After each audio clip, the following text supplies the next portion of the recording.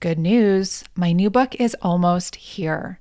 It's called Handbook for the Heartbroken, A Woman's Path from Devastation to Rebirth. And while it doesn't officially come out with Sounds True until May 7th, you can pre-order it now. And when you do, you'll receive up to $500 in additional gifts and resources to support you on your healing journey. I wrote this book because in the 4-year span between 2016 and 2020, I experienced serial heartbreaks that rocked every area of my life: health, relationships, finances, career, social status, and even my very identity. Along the way, I experienced firsthand just how dysfunctional our culture's relationship to loss really is. I saw how we live in a heartbreak-illiterate world that's obsessed with success, shackled with isolation, and ignorant of how valuable our suffering can be for our growth and evolution, not only as individuals, but as a species. So this book expands the conversation around grief and loss beyond just breakups and bereavement, although we cover those too, to include falls from grace of all kinds: personal, professional, and collective. This includes the end of a relationship or job, death of a loved one, a natural disaster or a war, infertility, abortion, or a financial crisis. Also, when we're going through hard times, we're encouraged at every turn to hurry up and get on with it. But by trying to power through these messier seasons of life, we're denying ourselves the very answers to our healing and growth. Whether you're experiencing hardship right now, or you know that you have past hurts that are holding you back and still need healing, this book will support you. Handbook for the Heartbroken will show you that it's only through fully turning toward your heartbreak with support, courage, and compassion that you can heal. Within the loving pages of this book, you'll have full permission to fall apart and slowly, organically find your way back to greater wholeness. I'm truly excited to share this with you. You can download your free chapter now and pre-order the book to receive all those bonuses at handbookfortheheartbroken.com. That's handbookfortheheartbroken.com. I also want to add that pre-ordering the book now is the very best way that you can support me as an author and the health of this book when it enters the world in May. It signals to booksellers to stock the book at that time and in turn make it available to more people who need it. So thank you for your pre-orders, thank you for your support, and I look forward to continuing to deepen together in this important conversation over the coming months.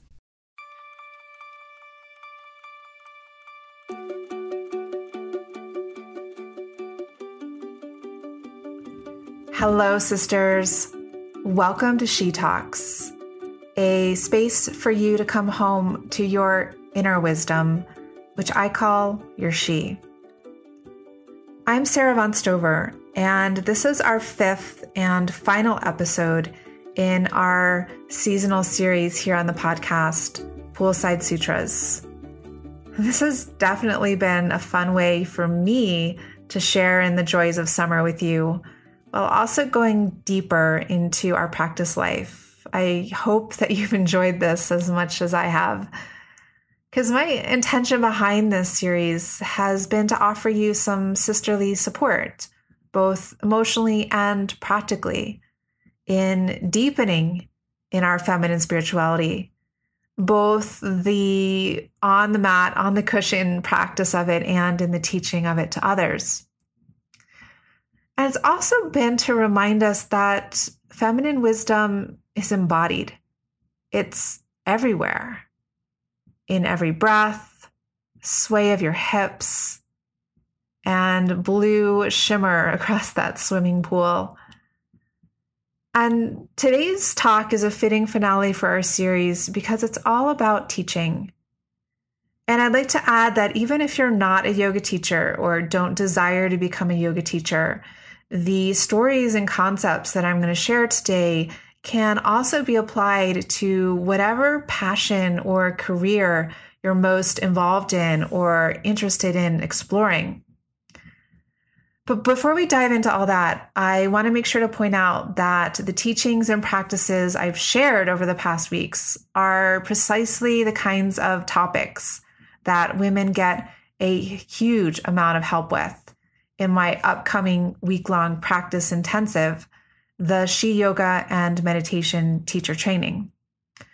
Because in this retreat-like gathering, you get my loving and fierce support, my teachings and my hand-holding around your practice and teaching as a feminine being. So we'll explore everything from adapting your practice to your cycle, to creating inspiring yin and flow sequences for feminine bodies and hearts, to carving out a niche and developing a following within women's yoga and meditation, to cultivating a fulfilling daily practice that helps you to show up as the best version of yourself every day, to making peace with the warring voices inside your head that are always telling you that you're a fraud or you're just not good enough. Because life, let's be honest, can be challenging. And being a woman can certainly be challenging. And keeping your heart open in the midst of it all can be really, really challenging. Staying on top of and inspired by your yoga and meditation practice can be challenging. But what I've found over and over again in my own life and in the lives of the women that I teach is that trying to face any of these things without looking through a sacred lens and without standing on a strong foundation of a daily practice is far, far harder. So after going through this training with me, most women see a huge reduction in stress and a huge increase in personal power and inner peace. They feel excited to wake up in the morning and meditate. They feel patient with their children, at least more patient. They get a new idea for their teaching career and feel just lit up to implement it. And not surprising, women see a huge increase in the overall sense of happiness and joy that they hold in their hearts after completing this training. So this unconventional gathering is created for women by women, and it's the best way I know of to rejuvenate and reignite your practice and in turn, really every area of your life. You can learn more at sheyogatraining.com. But registration closes really soon, so don't wait too long before exploring this. No pressure. I want you to follow your own rhythms and always do what's right for you. I just want to let you know that this year's circle is forming and registration ends in just a few days. Now, on to today's talk. As I mentioned earlier, it's about taking our insights from our own practice and bringing them out into the world in service of helping others. Because to conclude this series that answers your biggest questions about women's yoga and meditation, we're going to look at what those of you who teach or aspire to teach are struggling with the most. So settle into your chaise lounge, soak in the twinkling blue view, exhale, and enjoy.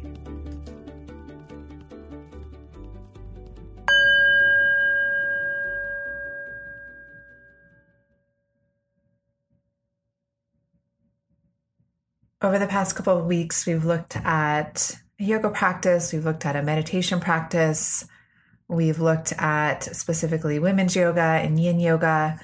And today, to conclude, we're going to look at the teaching of yoga and meditation. So one of the problems that we face as yoga teachers is that really yoga teachers are now a dime a dozen. And there's a joke where I live here in Boulder is that you could throw a stone on the street and you would most likely hit a yoga teacher because there are so many of us. And this makes it very hard to build a following, to make a living, to really carve out a space for oneself. And it's a real problem that we need to look at, we need to talk about, and get real about. When I started out teaching yoga, I came from my 200-hour teacher training. So I had my certification with the Yoga Alliance, which is really needed by studios and health clubs and gyms to see that you're a credible yoga teacher, as well as a certificate of graduation from a yoga school. So I had that in hand, and I just hit the pavement, and I went to every yoga studio, every gym, every health club, and I applied to teach yoga there. In most cases, I got on the sub list. That's usually the first place to start. You get on the sub list and you start subbing classes. And then if people like you, if you get in with the studio owner, then when a new time slot opens up, most likely you can step into it. And that's what I did. I was really diligent about this, and I ended up getting several classes across about 4 different places, not all of them yoga studios. So one of them was at a women's gym, the kind of place that I would never, ever go to if left to my own devices. And that class was at like 7:00 on Tuesday night, something random like that. And it was dark with hot pink kind of neon lights. And there were cardio machines and weights around the periphery of the room. And in the middle was the yoga space or the exercise class space. So it wasn't a private room, but anyone who was working out could just watch us. And there was music playing overhead that everyone in the gym could listen to. And this is where I had to teach a yoga class. And those of you who know me, you know that that is very just not aligned with my personality, with how I run my energy. And it was a real challenge. I absolutely dreaded Tuesday nights. I dreaded driving to that class and teaching that class. It was freezing. It was overstimulating, and I didn't feel like I was a very effective yoga teacher under the circumstances, but I just kept having to reassure myself that I'm getting practice, I'm getting experience, and these people are getting something out of it. They want to take a class in this type of place. These are people who wouldn't go to a yoga studio, so this is how I can meet them where they are. And not to mention that this didn't pay very well. It was maybe like $25 or something for a class. There was another health club that I taught at, which was a little bit better. It was actually a nice kind of resort with a nice health club. And this had a closed-in room, kind of an exercise room. It had mirrors. Again, it had AC. There was no control over the temperature. So it was often quite chilly when I would go in there. And it was a great group of people who really loved this health club. It was part of their routine. And again, I started out subbing, and then when there was a space available, I took that space. So it kind of inherited the students who were at this other teacher's class into this one. And each week I got to know them, got to know their personalities, and it ended up being more palatable. And one of the perks of teaching in a place like that, even if I didn't get paid very well, was that I could use the workout facilities. I got a discount on the rooms there. So for instance, like when my mom would come to visit, she could stay in a nice room for very little, and we could eat at the restaurant for very little. And those are kinds of perks that I enjoy, more lifestyle perks. And then I taught at my favorite yoga studio in town. And this was where I was taking a lot of classes, at least a few times a week, maybe more, both dance classes and yoga classes. And I started out subbing there for the teacher whose classes I liked to take. She was a very popular teacher. So it was kind of big shoes to step into. And it would be very nervous when I would teach her class, but it helped that I was her student and that I was really passionate, and that made her want to choose me to be a sub for her class and to get that kind of exposure and experience of teaching a really large group of people. Because her classes were the kind that were just packed mat to mat. Like you couldn't even fit another body in there if you tried. So to be able to teach a class like that was a great, great practice for me. And eventually a spot opened up at that studio. It was not a very good spot. For those of you who know, when you're new to teaching at a studio, you usually get the worst time slot. And it was something like 7 a.m. on Saturday mornings. And I don't know about you, but I like to sleep in on the weekends. Even if for me, sleeping in is like 8 o'clock, I like to move slowly on weekend mornings. And it's usually, people usually don't go to yoga classes until like 9, 10, 11 a.m. on Saturdays. So needless to say, this was a very, very small class, sometimes 1, 2, 3 people, sometimes no people. I've had many classes where I've shown up to no one and have just done my own practice, or I've just gone home. Or I've had many classes where I've just had one person and I've basically had to teach a private for, I get paid $20 for that. So very, very humbling start. And I was also teaching a lot of private lessons, and I was marketing private lessons. That was more lucrative. And that would also bring those private students to my group classes to help fill up those group classes and kind of create a following. And I was marketing up the wazoo. And this was back before the days of social media and really before much of, websites. I did get a website shortly after this, but it was mostly flyers. I did a lot of kind of creative flyers, usually that I made myself, and leaving business cards around, and just a lot of word of mouth and meeting the people who were influential. Again, getting on the sub list, going to classes, just being around, being visible, being eager, being hungry for the work, and just doing what I needed to do to make it happen, and piecing together all of these classes, piecing together, $25 here, $100 there. And that was how I started my yoga teaching.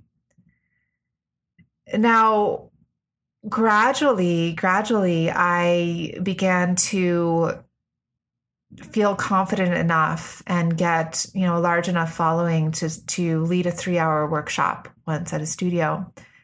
And it was a women's workshop. It was in the late afternoon, early evening. And I taught it at one of the studios that one of my friends owned. And this was a man, and I had subbed a lot of his classes. He also had a big following. He was a real fixture in the community in Chiang Mai, Thailand. Like, for instance, he was listed in the Lonely Planet guide back in the day when Lonely Planet was, the mode through which people would travel to places and see what are the hot spots, what are the places to go, and where should I eat and where should I stay.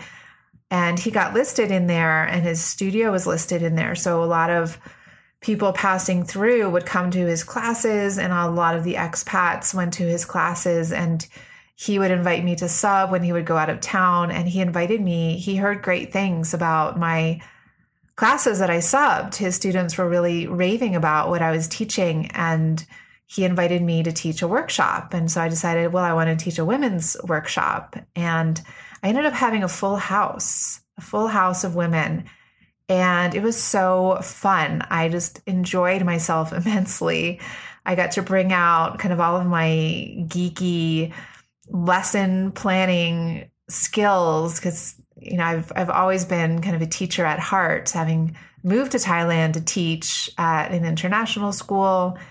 And growing up, I always simulated classroom environments. Like, I would teach my friends dance classes, and I would teach them exercise classes, and I would videotape mock cooking classes. I just loved the art of teaching. So when I had the space to teach a 3-hour women's yoga workshop, I was just over the moon, and I wanted more. I wanted to teach more like that, because I could go much more in depth than I could in a 1 hour or 1.5 hour class.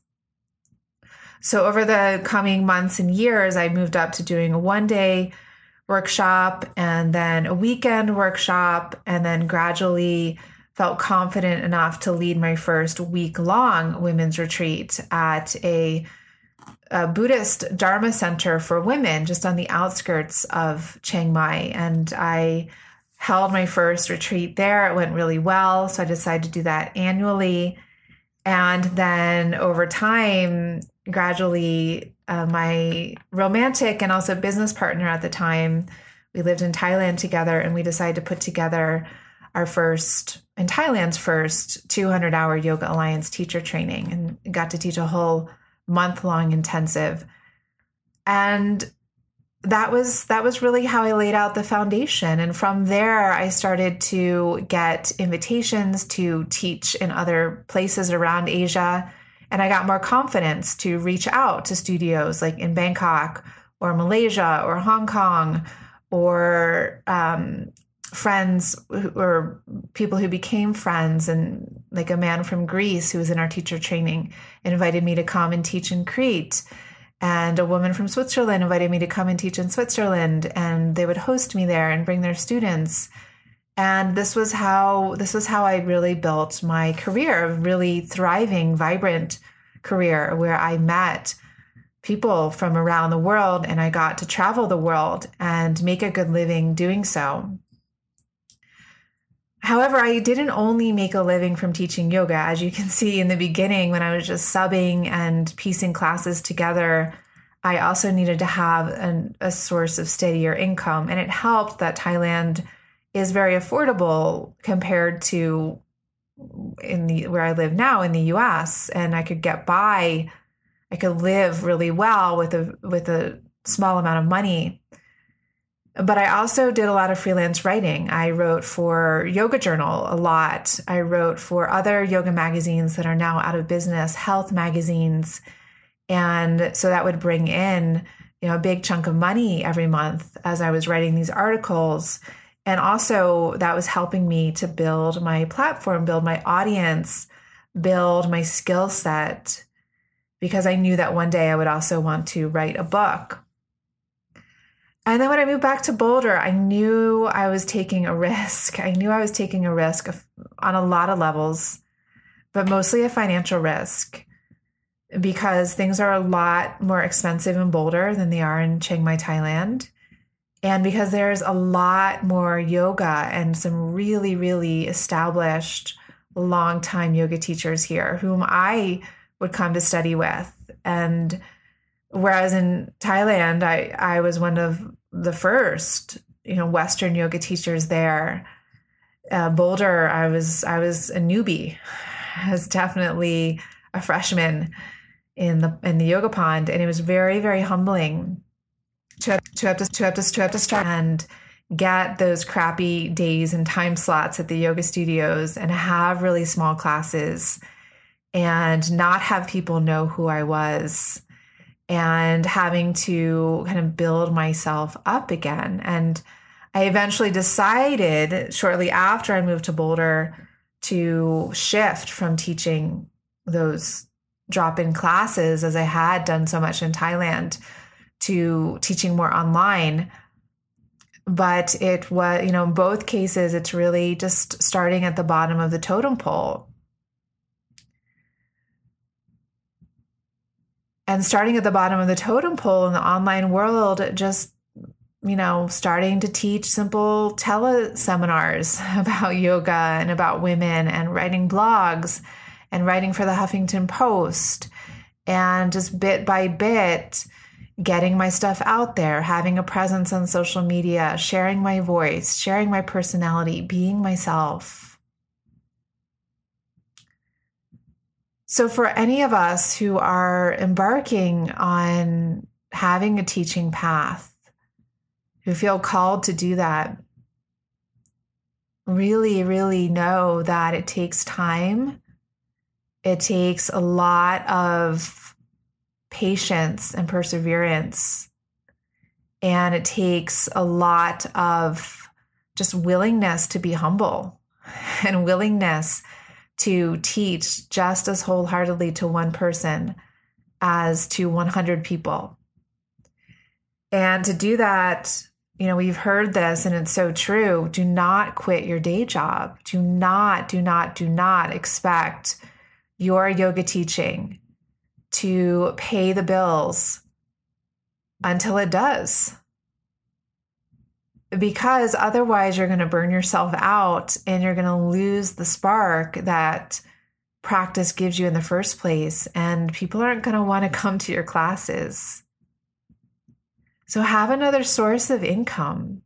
I mean, this is why so many times artists have a waitressing job or a bartending job, or in my case, a freelance writing job, to keep steady income coming in through work that isn't going to be that taxing on you, but it's just, it's just a way to make money. And then you have time to devote yourself to this other art, to this other craft. You also need to, if you really want to make it, you also need to embrace the art of hustling. And to be honest with yourself, that if that's not part of your personality, are you willing to learn the skills of hustling? Or perhaps you need to reconsider how you want to teach. And, maybe you're fine with just having like a super small class that you don't really market and that's not going to grow. And you're just doing that for your own love of it. It's not, you don't really want it to be a career. Or you're going to be like me, and I'm at my heart, I'm not a hustler, but I just learned to speak up for myself and to go to my edge and put myself, quote unquote, out there, whether that was hanging up flyers or in this day and age, it's posting on social media and sending out blog posts and sending out emails to new places where I might want to teach or new opportunities that I might want to partake in, and having the strength to be rejected over and over and over again. It's not an easy path. It's not all green lights. There's going to be a lot more red lights than there are green lights. And it's the same, it's the same in life. It's not a free pass. Sometimes it's easy, but a lot of times there's going to be challenges. So we need to be humble. We need to be perseverant. We need to take what we can get, like my job at that gym, like all of my subbing, so much subbing for other people. And I am so grateful for it. And I encourage to help have faith in this. Malcolm Gladwell's book, I think it's called Blink. I think that's the one. And it's about really becoming a master at what you're doing. And he says that we need, and many others say that we need 10,000 hours working in a craft to become a master. And in that book, he tells the story of the Beatles, who played in a shopping mall in Germany just over and over and over again. And it was really that experience of playing in the shopping mall to people who would just be walking by, not listening, that prepared them to become the Beatles, to perform on stage, to be captivating, to be magnetic, to have that kind of stage presence, because they had practiced so much. They had those 10,000 hours under their belts by the time that their careers really took off. And it's the same for us. We just stay close to the earth, doing our practice day in and day out. And if a larger opportunity opens up, we'll be ready for it. Also, there's a real energetic component to practice that we can't ignore, that it's really the more that we do our own practice, the more that we stay inspired by studying, reading books, taking courses, going to other teachers' classes, going on retreat, doing our own practice. So taking what we've learned, doing our own practice, constantly building, adapting our practice, being curious, trying new things, going to new trainings. The more that we stay inspired and then translate that inspiration into our own teachings, the more that other people are going to be drawn to us. It's like moths really flocking towards the light. So it's imperative that we keep our inspiration for our own practice at the forefront. And that's really going to be the groundwork from which we can be great teachers, and from which we can attract the right students, and from which we can stay fulfilled even when life presents us with less than optimal outcomes for our output. Our practice is also a space where we can recharge and be resilient amidst setbacks, and where we can have the tools, throughout so much of my teaching career. Even now, there are voices in my head that say, who do you think you are? You can't do this. You're not good enough for this. Or recording this podcast, you don't have anything valuable to say. So stupid. So these negative voices, they don't go away. They actually get louder the more that we step out and try new things. But through our practice, we can learn to talk back to them, to educate them, to speak to them from the part of ourselves that draws us to the practice, to make that part of our practice. And that's a huge part of my work, both on myself and with the women that I teach, is how to work with this voice so it doesn't hold us back, so that we can find a truer, more sovereign voice to mentor that voice into wholeness, into maturity. So we can ride out the peaks and valleys of our lives and our careers, of our practice life, because there are always going to be peaks and valleys. And when we do these things, we can learn to market ourselves, to share ourselves from an authentic place. The more that we do our practice, the more that we can take refuge in the truth of who we are. We can discover our own voice, our own personality traits, and idiosyncrasies that can actually be really beneficial to help us stand apart from the crowd. And we can find our niche. We can find our tribe. We can find what we want to specialize in. We can find an authentic way to share ourselves, because we are really well versed at authentically meeting ourselves and knowing ourselves, embracing ourselves, and accepting ourselves.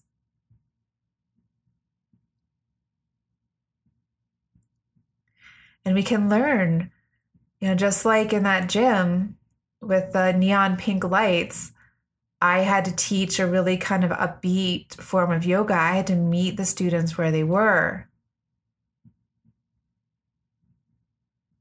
And there's a phrase that one of my colleagues shared with me many years ago, that we give them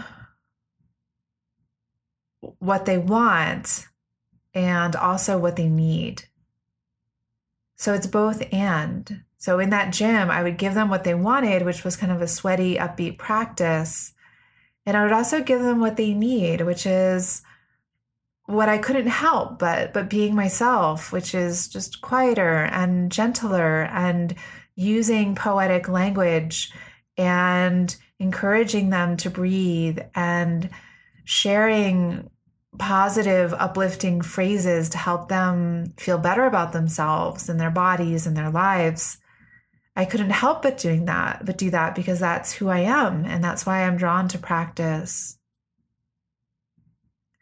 And of course, now it's different because I have I have been teaching this for close to 20 years now. And now I do have the great opportunity to only teach to people who really want what I have, and to draw in those people, and to not be teaching in gyms, but to know that I could do that, to know that I could step in to really any environment and meet people where they are and give them a fulfilling experience.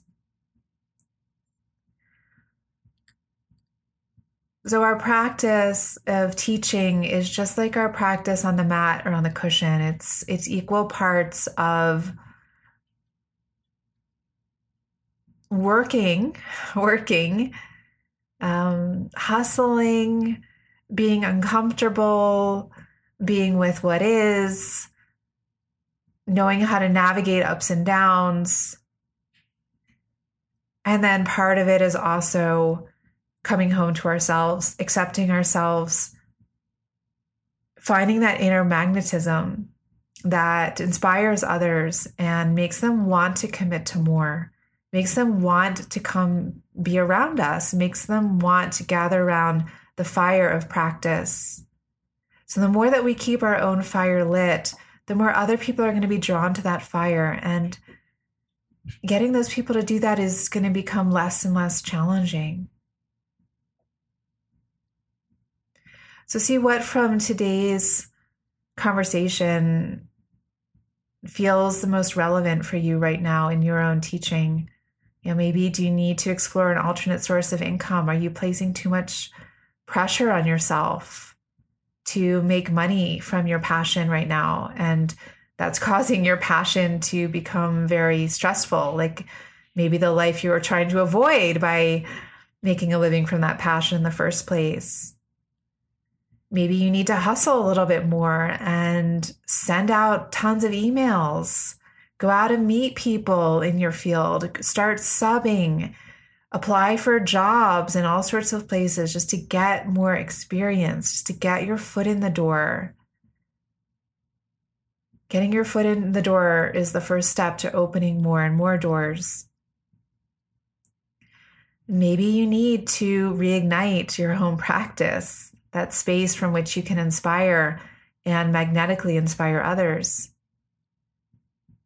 Walk around with a practice notebook. If I go to a class, if I listen to a talk, if I do an online program, if I go to a training or retreat, I always have my practice notebook and I take notes. What are the practices that we did? What effects did it have on me? What ideas do I have from this? How can I translate this into my own practice and teaching? I keep it all in one place so that I'm always growing and learning. So the best teachers are the best students. If you want to be a better teacher, look at, what else do you need to study? How else can you learn? How else can you be humble and keep coming back to the practice with beginner's mind, with curiosity, with freshness over and over again? This is really the key to our own happiness, our own fulfillment, and to helping others to have the same. And speaking of tending to that inner flame, I'm going to be burning a big, beautiful, nourishing bonfire of exquisite teachings on all things related to women's yoga, meditation, and feminine spirituality. This is happening next April in Calistoga, the heart of California's beautiful wine country, for our week-long practice intensive. You see, I chose this particular spot to host this new and improved She Yoga and Meditation teacher training because I myself have taken a retreat at this particular center, Maya Kamis Ranch. I found the rooms and the beds to be really comfortable, the grounds, especially the walking trails, to be really inspiring. And the food was delicious. It felt like restaurant quality. Just a lot of it is grown on the grounds, organic, just freshly made. And the staff was super friendly and helpful. it really felt like the perfect blend of luxury and nature, of getting away from it all while also not being that hard to get to. It was just a little bit over an hour from the San Francisco airport. So I really feel that this is the perfect space for us to come together as an intimate group of women from around the world to recharge, rekindle our inner flames through nature, silence, sisterhood, and these practices that have saved my life over and over again for the past 20 years and have helped to do the same for all the women that I've taught them to. And this She Yoga and Meditation Teacher Training is open for registration right now, but only for just about another week. So this really is your last chance to join us. And the last time I offered this training was 3 years ago. So I honestly don't know when will be the next time I'll offer it after this. If you want to go deeper into some of these topics and many, many more, and if you'd like some loving support in allowing all parts of your life to blossom from your practice, and to let your teaching also blossom from that place, I hope you'll explore the She Yoga and Meditation Teacher Training. You can learn more and join us for this life-changing week at sheyogatraining.com. All right, sisters, it's time for us to say goodbye for now. I hope you enjoy the rest of your summer or whatever season it happens to be where you live when you're listening to these. And I do sincerely hope that these poolside sutras have enriched your life and soothed your sweet feminine soul in some way. And if that is the case, I would be so grateful if you could write a review for this podcast on iTunes. That is honestly the best way for you to support me in continuing to share these teachings in this way, and more importantly, in helping the women who need this wisdom to find it. Last, I'll be back again in a few months with our winter series, Bubble Bath Wisdom. Until then, I'm sending you my heartfelt support. Thank you for practicing. Continue to practice. And thank you so much for being part of our sisterhood.